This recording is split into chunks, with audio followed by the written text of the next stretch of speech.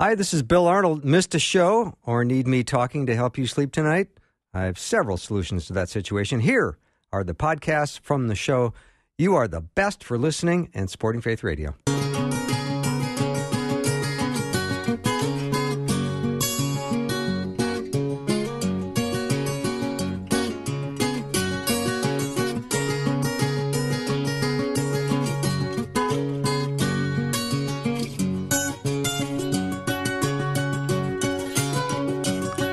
Welcome to Afternoons with me. I'm Bill Arnold. Oh, do I have a fantastic show for you today. I can hardly wait. David Wheaton's going to be joining me in just a minute. Then Dr. Ann Bradley, who's an economist, will be joining me in the second part of this hour. And then Dr. Michael Heiser returns with Peter Kapsner and I for a continuation of the study of the unseen realm. It's going to be a great show.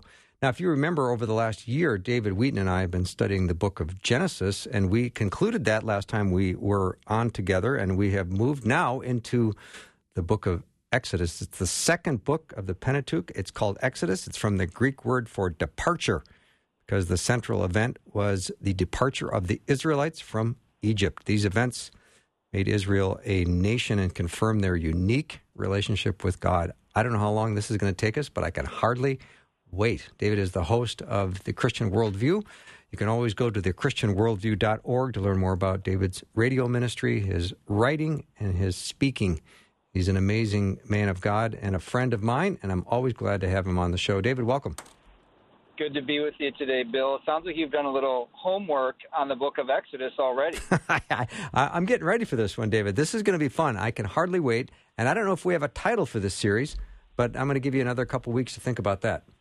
Well, we have a title. I thought of one. Oh, good. What is it? Well, let me just talk about some background so the title makes sense. The word epic, that's kind of a popular word to use today, but it's often used for things that really aren't that epic. Like, oh, I went to an epic, golf tournament yesterday, or we had that was, windsurfing, or it was epic, that kind of thing. Those things don't hold a candle to the story that unfolds in Exodus that is truly epic. I mean, it's beyond any Hollywood movie. It's beyond the Ten Commandments, even with Charlton Heston, which is pretty epic.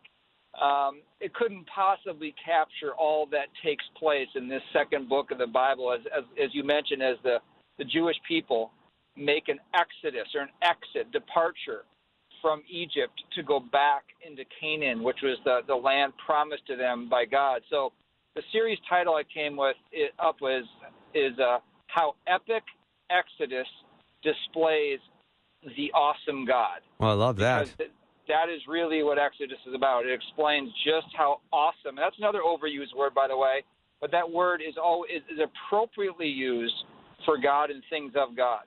And so as we look at the background here, Bill, if you remember back, for those who've been listening to the series in Genesis, the last part of Genesis, we have Jacob's family, Jewish people, coming down into Egypt out of the promised land because of this great famine.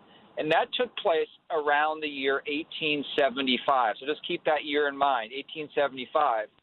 Now, the date of the Exodus, it would be about 430 years later after they came there that the events of Exodus started to take place. So they had been in Egypt, after being invited down there for over 4 centuries.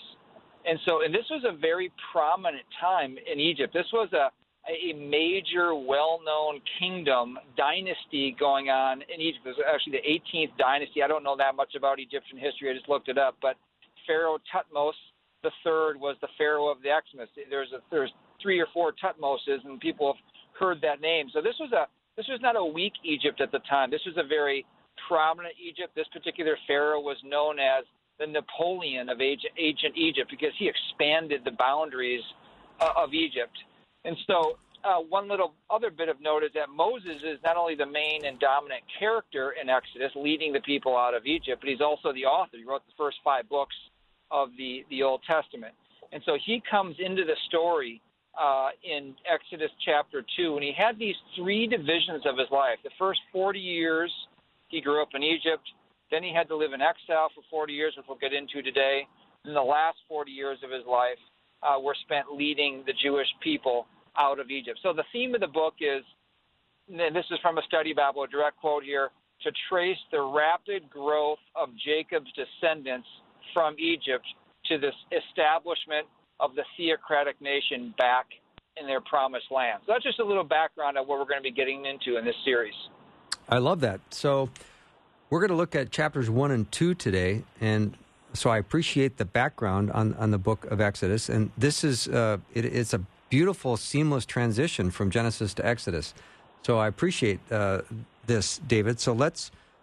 Is there more to talk about there before we move on? There is, because you might say, well, why did we go from Genesis to Exodus? I mean, but these books are super connected, not only from who wrote them, Moses under the inspiration of God, but even the way Exodus starts out. I mean, the very first word is now, or some versions say and. In other words, it's like you just turn the page and now we're going on. Even though many years have gone by, the continuation of history just picks right up. It says, now these are the names of the sons of Israel who came to Egypt with Jacob, like in case you forgot. Right. It was Reuben and Simeon and Levi and Judah, all those brothers that we had just been talking about in recent weeks that held the 12 tribes of Israel, basically. We heard all about them. And it said all the persons who came from the loins of Jacob were 70 in number, but Joseph was already in Egypt. So it gives you this, like, one or two verses of just remember what happened in Genesis, but now we're in Egypt, and now things are about to change. It says in verse 6, Joseph died, and all his brothers of that generations. But it says in verse 7, the sons of Israel were fruitful. And listen to how many different ways it describes how well the nation is doing. The sons of Israel were fruitful, they increased greatly, they multiplied, they became exceedingly mighty, so that the land was filled with them. I mean, what's the point of that sentence? In other words, God's promise to Abraham, land, seed, and blessing, continued on 400 and some years later. This family of 70 people that came down to Egypt, maybe 70, 75, had now grown to over 2 million people in 400 some years. And so God's promised covenant with Abraham had already come true, despite the fact that they're about to be enslaved. Okay, David, that's epic. That's epic. Yeah, that's epic growth. Yeah, I mean, from 70 to a couple million, this is amazing, God's promises and how they're always fulfilled. That's right. They're in a foreign land doing it. This isn't even their homeland. They came down there, and by the way, the treatment, the one big change from Genesis to Exodus, because it's such a seamless transition, the one big change is that Joseph and his family, you remember, they were invited to come down to Egypt. Remember, Joseph, of course, invited them, but then Pharaoh said, oh, yeah, bring your family down. They can live in the best of the land and so forth. So they were favored guests the last time we heard about them in Genesis. But now, 400 and some years later, by 300, 400 years later now, things have changed. It says in verse 8, now a new king arose over Egypt who did not know Joseph. I mean, the story completely turns on this verse. You know, they go from being favored and multiplying and increasing greatly. Now a new king arose who did not know Joseph. Well, what's that mean? Well, what he meant by it was he said to his people, the people of the sons of Israel are more and mightier than we are. Come, let us deal wisely with them, or else they will multiply, and in the event of war, they will also join themselves to those who hate us and fight against us and depart from the land. In other words, this new king, and he probably wasn't an Egyptian king. There was a period of time for like 40 years where a foreign ruler came and ruled Egypt, but he recognized that the Jews were becoming so populous that this is going to be a major problem, a demographic problem. You know, people worry about this with immigration, and there's truth to it. You know, when you let in so many people from a different country, that can change. If there's enough, just demographically, that's going to change your country. And so Pharaoh, this new king, saw this was going to happen, and he had a plan to stop it, like a three-phase plan to stop it. And the first part of the plan was just to put them to hard labor, to afflict them so that they wouldn't do well. But that doesn't work. They even multiply more. Then the next plan is to kill all the boys who are born. That's a real extermination plan. Mm-hmm. But that plan doesn't work. And so he has all these wicked schemes to try to deal with this growing nation of the Jews. But, of course, because of God's sovereignty and his blessing and his purposes for his own people, none of it works. David, I find it interesting that we are not told what this king's name is. He's just described as a new king who came to the throne of Egypt, who obviously didn't pay attention in school and study his history books because he has no idea who Joseph is.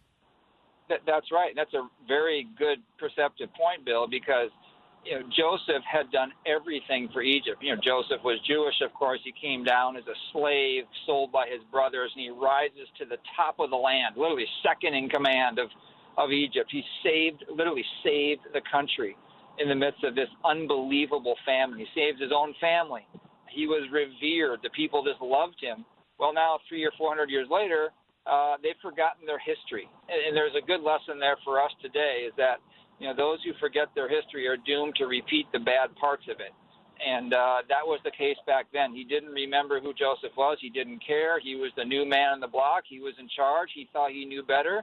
And he was going to deal with these people that he saw increasing too much for his liking. And it was all going to blow up in his face.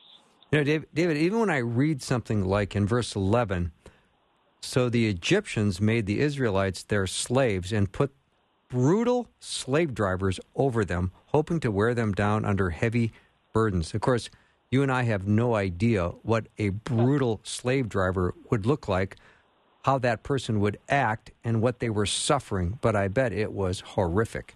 It was horrific, and I think this is where a movie like The Ten Commandments actually probably is pretty accurate, where they show in the movie just the taskmasters, like you're saying, the Egyptians over the Jews. I mean, they were just being whipped and slogging around and making mud and bricks. And I actually told my wife the other day when I was reading this, I said, sometimes when we have a hard work day where we're just going from beginning to end and so forth, I said, you know what?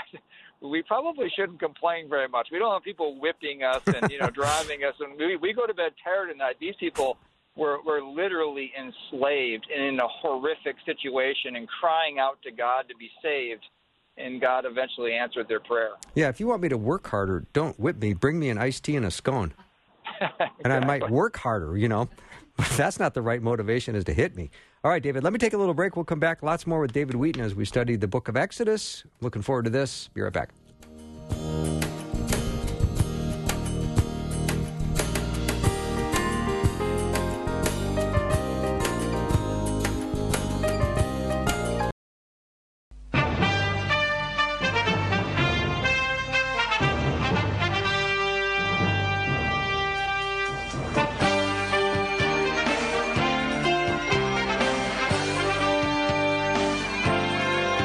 You're having a happy Wednesday. It's really nice to start this with David Wheaton. We are starting off a brand new series on the book of Exodus, Epic Exodus. I didn't hear the whole title. I don't have it memorized yet, David, but Epic Exodus is what I'm going to say for now. Does that work? That works. How an epic Exodus displays an awesome God. I love that. I love it. All right, so let's dig back into what's going on and with the Hebrew midwives. They're lying. Yeah. And did God reward them? Yeah. So, as we talked about before the break, the king, and then he gets out of power. Then a pharaoh, an Egyptian pharaoh, gets back in power, and he takes up the same sort of genocidal intent that the previous king had, and he's going to try to do whatever he can to try to basically exterminate or cut way back on the Jews so they're not a threat to Egypt. And so the second part of his plan is to kill all the boys that are born to the Jewish people, let the girls live. It says in verse 15, it says, "Then the king of Egypt spoke to the Hebrew midwives, one of whom was named Shiphrah, and the other name was named Puah. And he said, when you are helping the Hebrew women to give birth, and you see them upon the birth stool, if it is a son, then you shall put him to death. But if it is a daughter, then she shall live." And so the very next verse says the Hebrew midwives feared God. And that's the important phrase there. They feared God. In other words, that are reverence. They were going to obey God above some wicked, evil human authority. And so that's what they did. They did not obey the king of Egypt.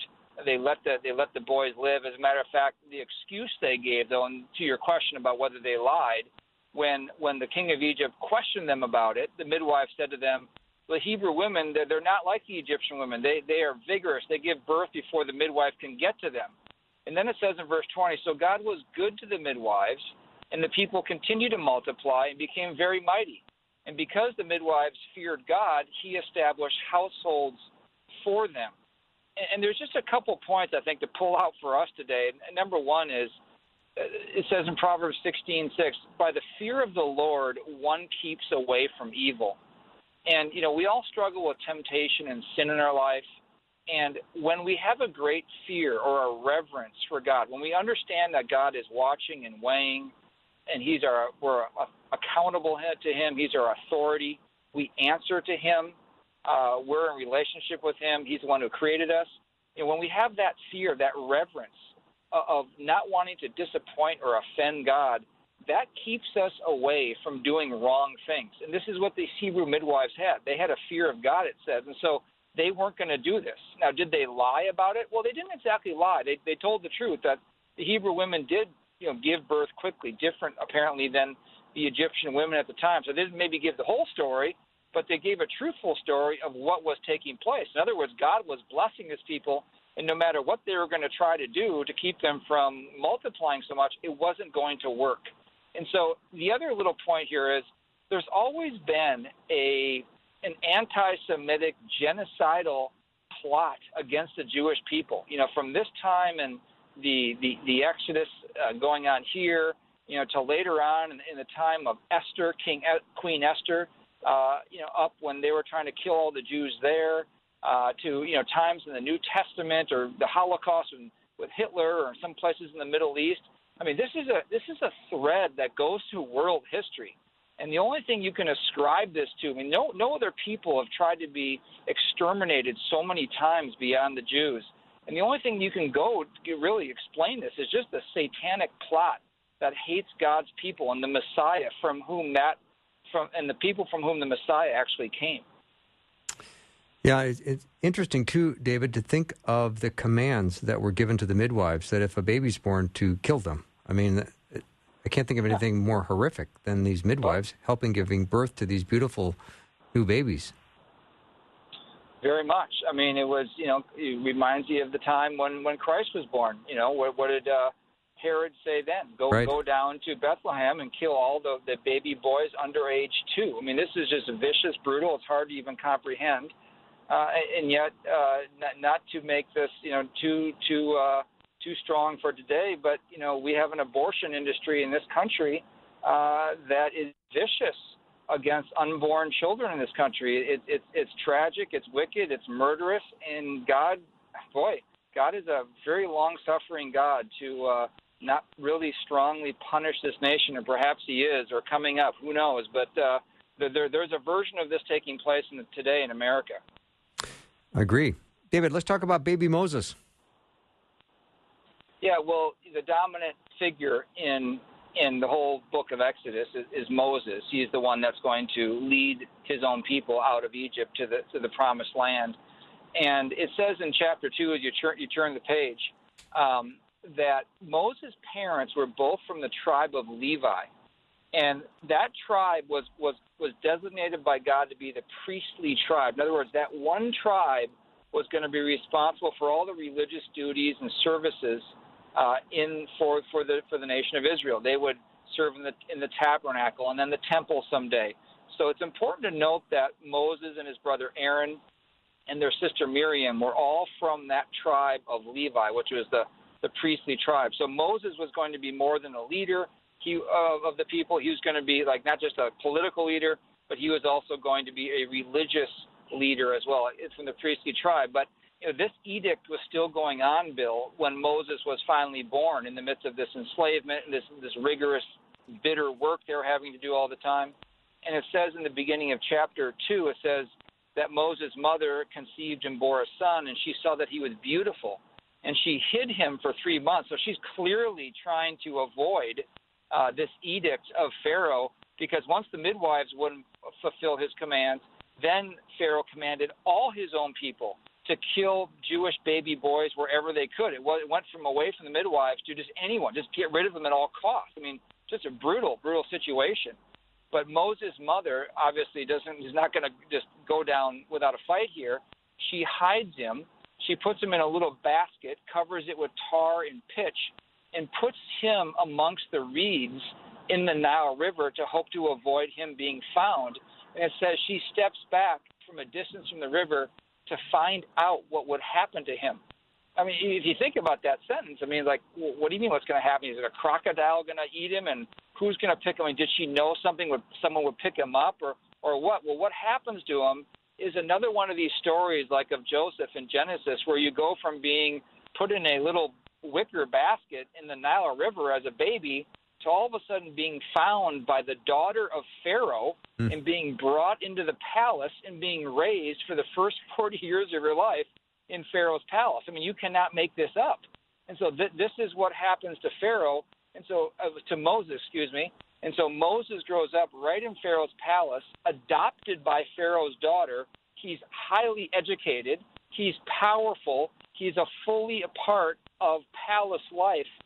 And yet, as he gets older, he realizes that this is not going to be his future as being part of Pharaoh's palace court. His future is with his own people. And he turns down the rich and abundant and indulgent life of the palace to go really identify with his own people, the slaves, and lead them out of Egypt. David, help me connect the dots here. When they were told to go find one of the Hebrew women to nurse the baby, they come back with the baby's mother.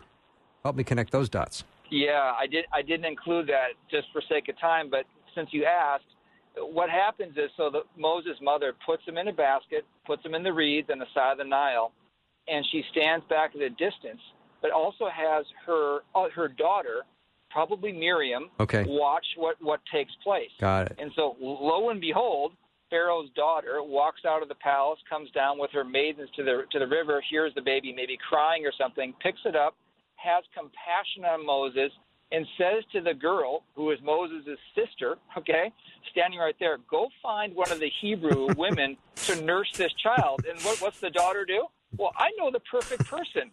Brings Moses' mother over. Moses' mother raises him, weans him, and then Moses is adopted into the daughter's home in the palace. Yeah, fantastic. So it's just God's sovereignty all the way through. You can't make this stuff up. We can't, and this is what is so spectacular about studying God's Word. It's so amazing and wonderful. David, thanks for a great start to the study of the book of Exodus. I can't wait to get through this series with you, and I'm looking forward to our next time together. So am I, Bill. Thank you. Have a great day. David Wheaton has been my guest. You can go to thechristianworldview.org, learn more about David, of course, and learn about his writing and his books and his radio show, which I listen to every week because it's awesome. All right, we'll take a short break. When we come back, Dr. Ann Bradley is going to be joining the program. She is an economist and one of my favorite economists. So, I think I know one, which is her. So be careful there. Be right back.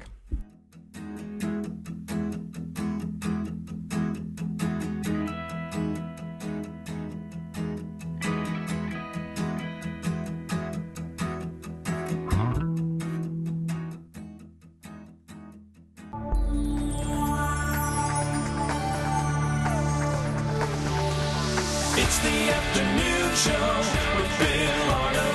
Prime time, drive time. Let's get it started. Jump in your car. What's for dinner?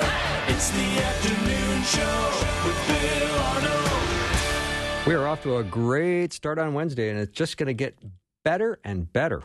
My guest, Dr. Ann Rathbone Bradley, is the academic director at the Fund for American Studies. That's a nonprofit educational organization that promotes the principles of limited government, free market economics, and honorable leadership. She also teaches economics, and she is a big deal at the Institute for Faith, Works, and Economics. Hey, Ann.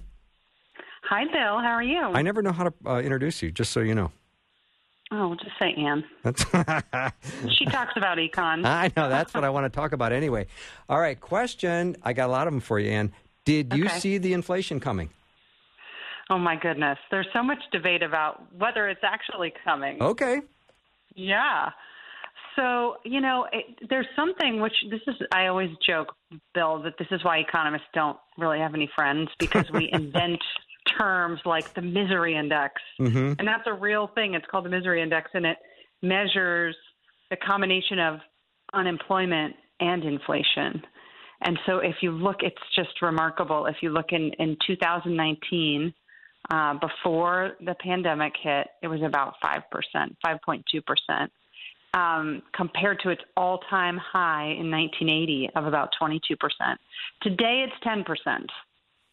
So it's not out of control. It's certainly not the worst it's ever been, but it's a combination of higher levels of unemployment and the rise in prices and inflation rates in general. Yep. So I think we're there. I mean, in the sense that this is an inevitable result of the monetary policy that we're pursuing and the fiscal policy that we're pursuing. And so we can't kind of live in a world with no inflation forever. Right. So, Ann, the Federal Reserve, they boosted the M2 money supply by $4 trillion this year. That's a very big number. It's a very big number. Yeah. So as the economy rebounds, will they do a reverse course on all this quantitative easing, or will all this excess money just lead to more inflation? Well, I think it depends on partially what they do, but basically they, as you said, they've taken on a recent policy of purchasing large-scale purchases of financial assets, and this kind of puts money into the economy. And when the supply of money in the economy increases, well, what does that mean? It means that it's cheaper to get a loan. And so the goal when the Fed pursues this types of quantitative easing is for the government to be able to induce economic growth. And so, of course, the question for all of us, I think, here is, does that work? Yeah. And will we keep doing it? In addition, by the way, I will say, and you know this because we've talked about it before, but, we spent $5 trillion in stimulus in 1 year, and we're talking about more. Yeah. And so it's just an unsustainable combination of events. Yeah. The Federal Reserve is being activist, is maybe the word I would use, in its monetary policy. Okay. And so what it's doing is, instead of just kind of monitoring the money supply, it is actually giving out loans and kind of trying to stimulate employment in more interventionist ways. And so I think the way to say it is, the Fed, which is in charge of monetary policy, is now also pursuing fiscal policy. And so that's going to lead to more stimulus. Yeah. But as the economy is coming back, are they going to reverse any of these strategies? Well, I don't know what they're going to do, but I hope that they will back off because I don't, here's the thing about when you think about, if I was just teaching about money supply and money demand, the most kind of simplistic way to think about it is that money has to be demanded to be valuable, right? People have to want to hold the currency. People have to want to use it to exchange and buy things. And so to the extent that people want to hold the dollar is valuable. And so that's what we want. We want people to want to hold the dollar and to use the dollar. And so the Fed is very conservative in this sense. I mean, it's not like other central banks, which just kind of engages in reckless printing of money and things like this. And that's why people have historically wanted to hold the dollar. But, to me, what we have to do is we have to get our fiscal house in order. And, of course, you and I have talked about this many times, but it's worth talking about again because we've spent so much money in such a short period of time. And, you have to pay for that somehow. You can't just kind of push money into the economy forever and think that means you don't have to pay your bills. Mm-hmm. And I'd love for you to differentiate for listeners the Federal Reserve and the Federal Reserve, what they're doing and what the federal government is doing, because they've spent an unprecedented $4 trillion in the last year.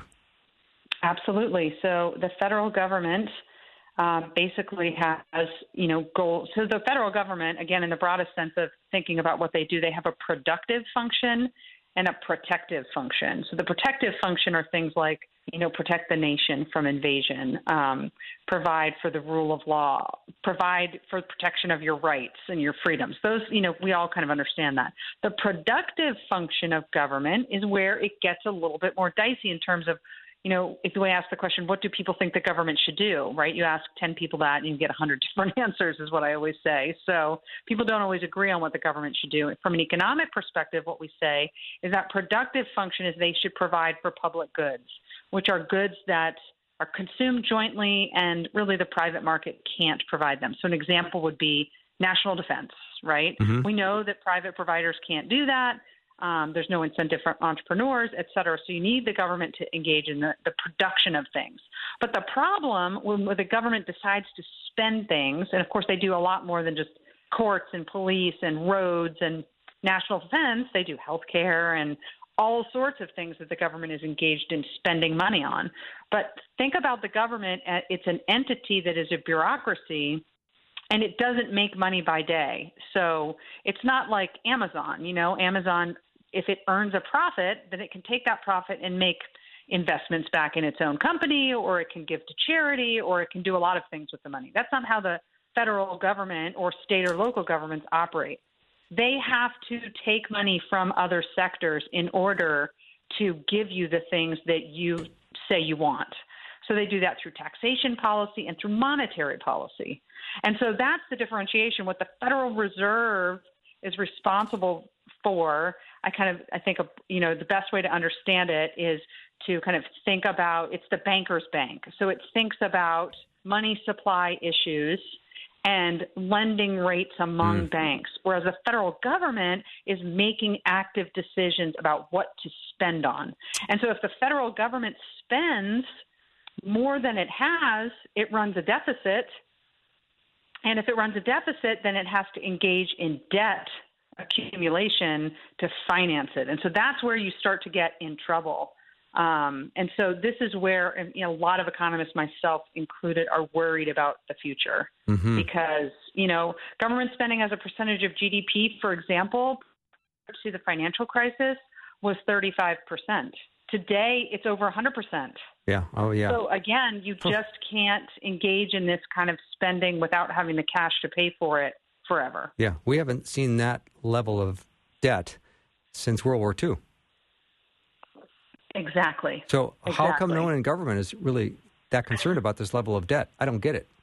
Well, I'm going to try to give you my best non-cynical answer to that, which is good luck. Hard. I'm gonna get my strength to do that. But the problem is that politicians' attention spans are short, and the reason is because they're very focused on election cycles. And so if you look at government spending over time, but in general in government spending in the recent past, this is not just a Democrat or Republican thing. This has been done together. Both parties have allowed the size and scope of the federal government to get too large. So it's a bipartisan problem.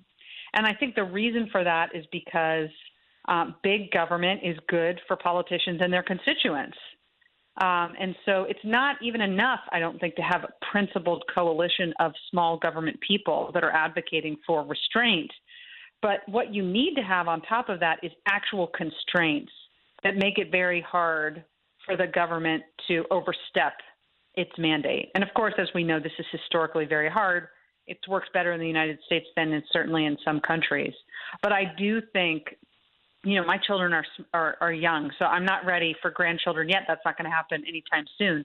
But when I think about it this way, my grandchildren and my great-grandchildren will be born with debt that they have not given any consent to because of decisions people are making today. And I, as an individual citizen, am almost powerless to do anything about it. So when you think about it that way, we have to reform the system. It's more than just getting principled people in there. I do think that's important. But I think somehow we have to kind of really roll back the size of the state. This is a much bigger problem. That's a tough one to solve. But I think it's what needs to happen. Yeah. So, Ann, I'm seeing lots and lots of commercial residential construction going on. It seems like things look busy and bustling. And I know there's a shortage of labor. There's a shortage of building materials across the country. Is right now a really good time for a $2 trillion infrastructure bill? I'm not sure that it is a right or a good time for that. So we've done a lot of this type of spending in the recent past.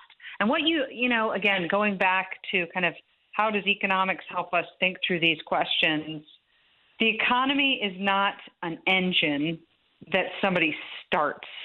It's not this kind of closed system that we tinker with and then we get new outcomes that we desire. And maybe if we could do that, it would be a lot easier to get the things we want, right? Economic growth and job growth and high levels of employment and all these things. But the economy is an organic set of complex phenomena. And so I think that the problem is with infrastructure projects, some people are certainly going to benefit from them. Mm-hmm. They will stimulate employment in some sectors. They will fund some pet projects that some states and localities have. But, how do those decisions get made? Usually by people who have political privilege. And so I think that infrastructure bills are usually just kind of code for corporate welfare. Yeah. I'm not saying we never should spend on infrastructure. I'm really not. But to use infrastructure spending as a reason to generate, quote unquote, jobs, I think is the worst reason you can do it. Because if you actually just step out of the way of the economy and let it adapt, it's been through a lot of changes this past year. If we just let it adapt, it will. Because the beauty of kind of market-based economies is that entrepreneurs only get paid if they solve our problems. And so we want to step out of the way of that happening.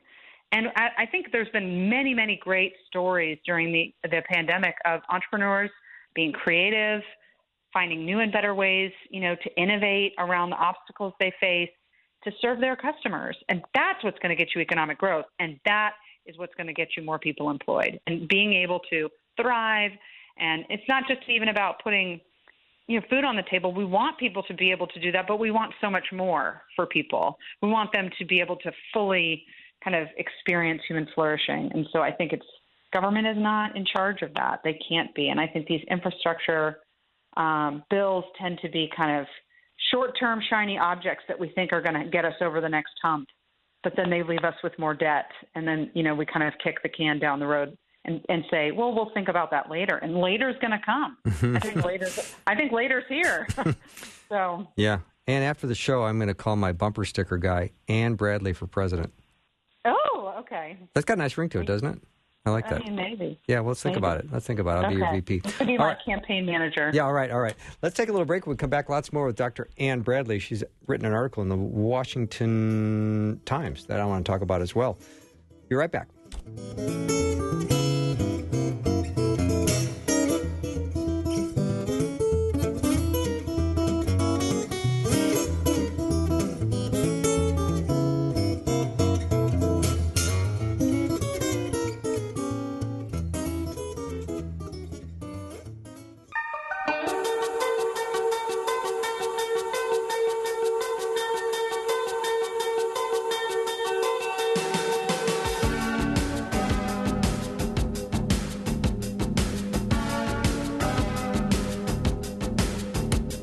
I'm back with Dr. Ann Bradley. She's the academic director at the Fund for American Studies, which is a nonprofit that promotes the principles of limited government, free market economics, and honorable leadership. She also teaches a course on economics, but I just think of her as Ann.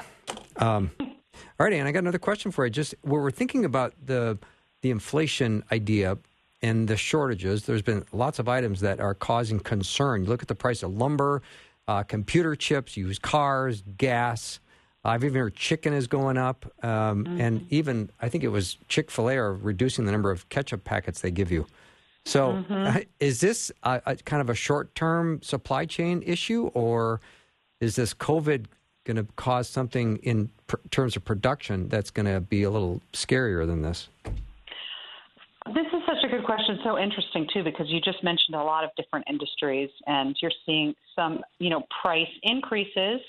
So we call that price inflation. And so kind of we want to go back deeper into the supply chain and the demand and conditions and say, well, what's causing this? What's the reason for this? So when we think about ketchup packets and, kind of Chick-fil-A reducing, I think they're also kind of running low on all their Chick-fil-A sauces, I read. So, what's going on there? And chicken as well. And this applies to lumber too. The lockdowns and the being at home for a year really changed patterns of consumption for consumers. So, and I want you to think too, you have to think about different aspects of the income distribution. So if you're upper middle class and above, this kind of demographic, I'm not saying COVID was easy for them, but it's easier to adapt when you have money, right? And so, you might refit your office and you might buy new laptops for your children and you're schooling from home and you're working from home and all this stuff. But, your income may not have taken a significant hit or maybe not a hit at all. And so now you have all this time to engage in home projects that you haven't engaged in before. And so the demand for lumber has been kind of facilitated by that, but also by mortgage rates really kind of just going to unprecedented lows. And so there's this now demand for new construction and housing projects are getting going again.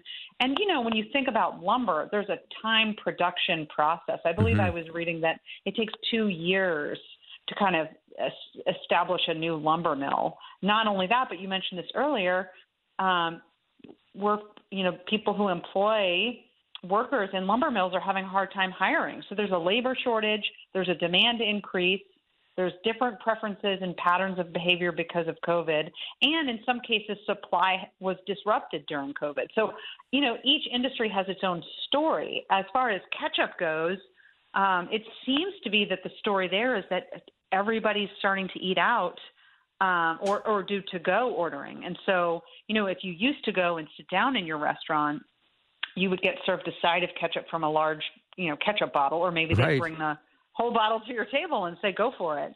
Now everything is in these styrofoam and cardboard containers, and, they don't know how much people want and they want to satisfy what you want. And so this kind of a whole new world for restaurants, and demand for takeout really went up because now people are stuck inside 7 days a week. You're cooking all the time and you don't want to cook all the time. And so again, if you can afford to eat out more, those families were. So that's causing, the demand is causing suppliers to say, well, we need more ketchup packets. But those things aren't instantaneous in a market economy. So what's the short-term response is that when the price goes up, consumers kind of get the memo that their consumption needs to slow down temporarily. And that allows the supply to be replenished. Yeah.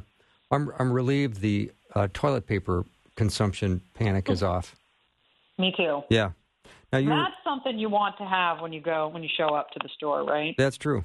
Yeah. So you wrote a very interesting piece in the Washington Times, and it's entitled "Price Gouging Laws Make Us Feel Good But Act Bad." Tell us about that. Yeah. So, this was inspired by an economist friend of mine who posted a picture right after the Colonial Pipeline attack, which of course caused a supply shock to an oil pipeline that serves most of, kind of the East Coast, which is where I live.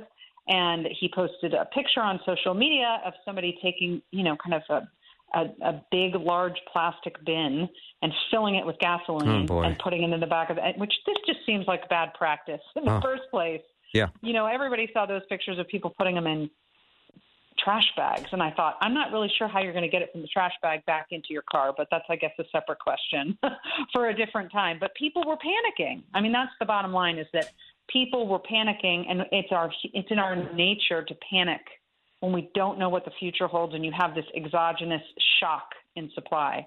And so I think the price gouging laws are generally there, and let's just assume, give all the policymakers the benefit of the doubt. The assumption is if we limit the amount that the price can increase in the short term, then we're going to make sure there's more for everyone. And that's exactly what we want, right? More for everyone. We don't want just a few people to get all the gas. We don't want the hoarding. But in fact, limiting the price from rising to its new natural rate again, because there was a supply shock, actually instigates hoarding. And this is where we saw this with hand sanitizer. We saw it with toilet paper in the early days of the pandemic. So again, if you don't let prices move, then consumers don't get the signal change. And so I always liken a price to a traffic light. Green means go, red means stop, yellow means kind of either speed up or slow down, but proceed with caution. And so, each one of us, for me, red might be a different price than for you based on our needs and demands. But I need as a consumer, I need that price to change to give me the information. If I don't get the information that supply is less than it was before, then I'm just going to continue consuming at the old rates. And again, some people are going to hoard. And who's going to hoard? The people who have more time and more money. If I'm a wealthy person, I can pay someone to go stand in a gas line for me. If I have a lot of time, I'm going to stand in a gas line. And so this is kind of a form of discrimination that we don't really want. And so it's a counterintuitive but important point, which is that price gouging laws restrict the market from doing what it does well, which is adjusting to change. Mm-hmm. So price controls would be the opposite of free markets. The opposite. Mm-hmm. Because, again, it's arbitrary. So I was reading about price gouging laws. They very much vary from state to state. In California, which is not a big surprise, I think it's a Class 1 misdemeanor and punishable with up to $10,000 and a year in prison. That's a pretty big penalty. And the language that they use is that it can't be the price can't increase more than 10% than its average over the past 6 months. But the whole point is that 6 months ago, we didn't have a cyber attack that led to a supply shock. So, 6 months ago doesn't tell you anything about what the price should be today. And so I think that's the problem is we want to feel safe. We want to feel protected. Nobody wants to be price gouged. Mm-hmm. But just because a price goes up in a time of crisis does not mean that price gouging is occurring. It just means that there's less of this. And so we want to slow down that consumption from a stewardship perspective because it ensures that we'll have more for a little bit longer. Yeah, it's a little sometimes hard to wrap our minds around that, but the price gouging laws do make us feel good, but you do tend to behave badly. You do. Because you pay. I think it heightens the sense of panic. Yeah. Which is that this is going to be gone tomorrow, so I need to run out and do whatever it takes to get it today. And I think that's why people were doing things like, and I don't think, it's not like everybody did this, but I think some people, when you saw the pictures of filling the trash bags, I mean, again, my question is, how are you going to get that anywhere? It's also very dangerous. How are you going to get back in your vehicle? There's so many questions, but it's just a panic. It's a panic moment. And so you just do what you feel like you have to do in an attempt to protect yourself. Yeah. And when the pipeline was disrupted, and I know you live in the area, how long did you once wait for gas? So I didn't go out the first 2 days, but I was there's a station near my house, and I was kind of watching. And so it went up by 10 cents one day, and then 10 cents the next day, and then so it's kind of increasing by 10 cents a gallon every day. And then when I drove past it for several days, it said you could see the signs on the pump stations. It said there was nothing. Mm-hmm. So I just kind of conserved more. I mean, I had to take my kids to and from school, but I didn't really do anything else. I had a little bit.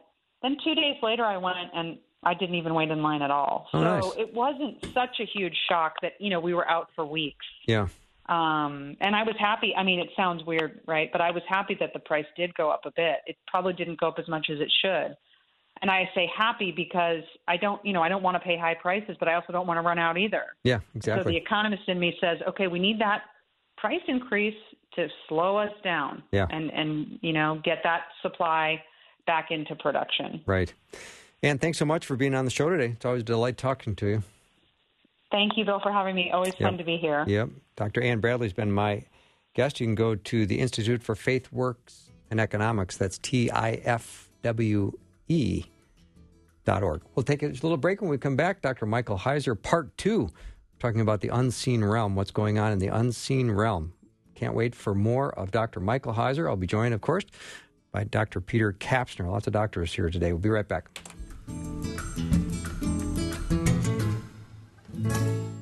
Thanks for listening. Programming like this is made available through your support. Information available at myfaithradio.com.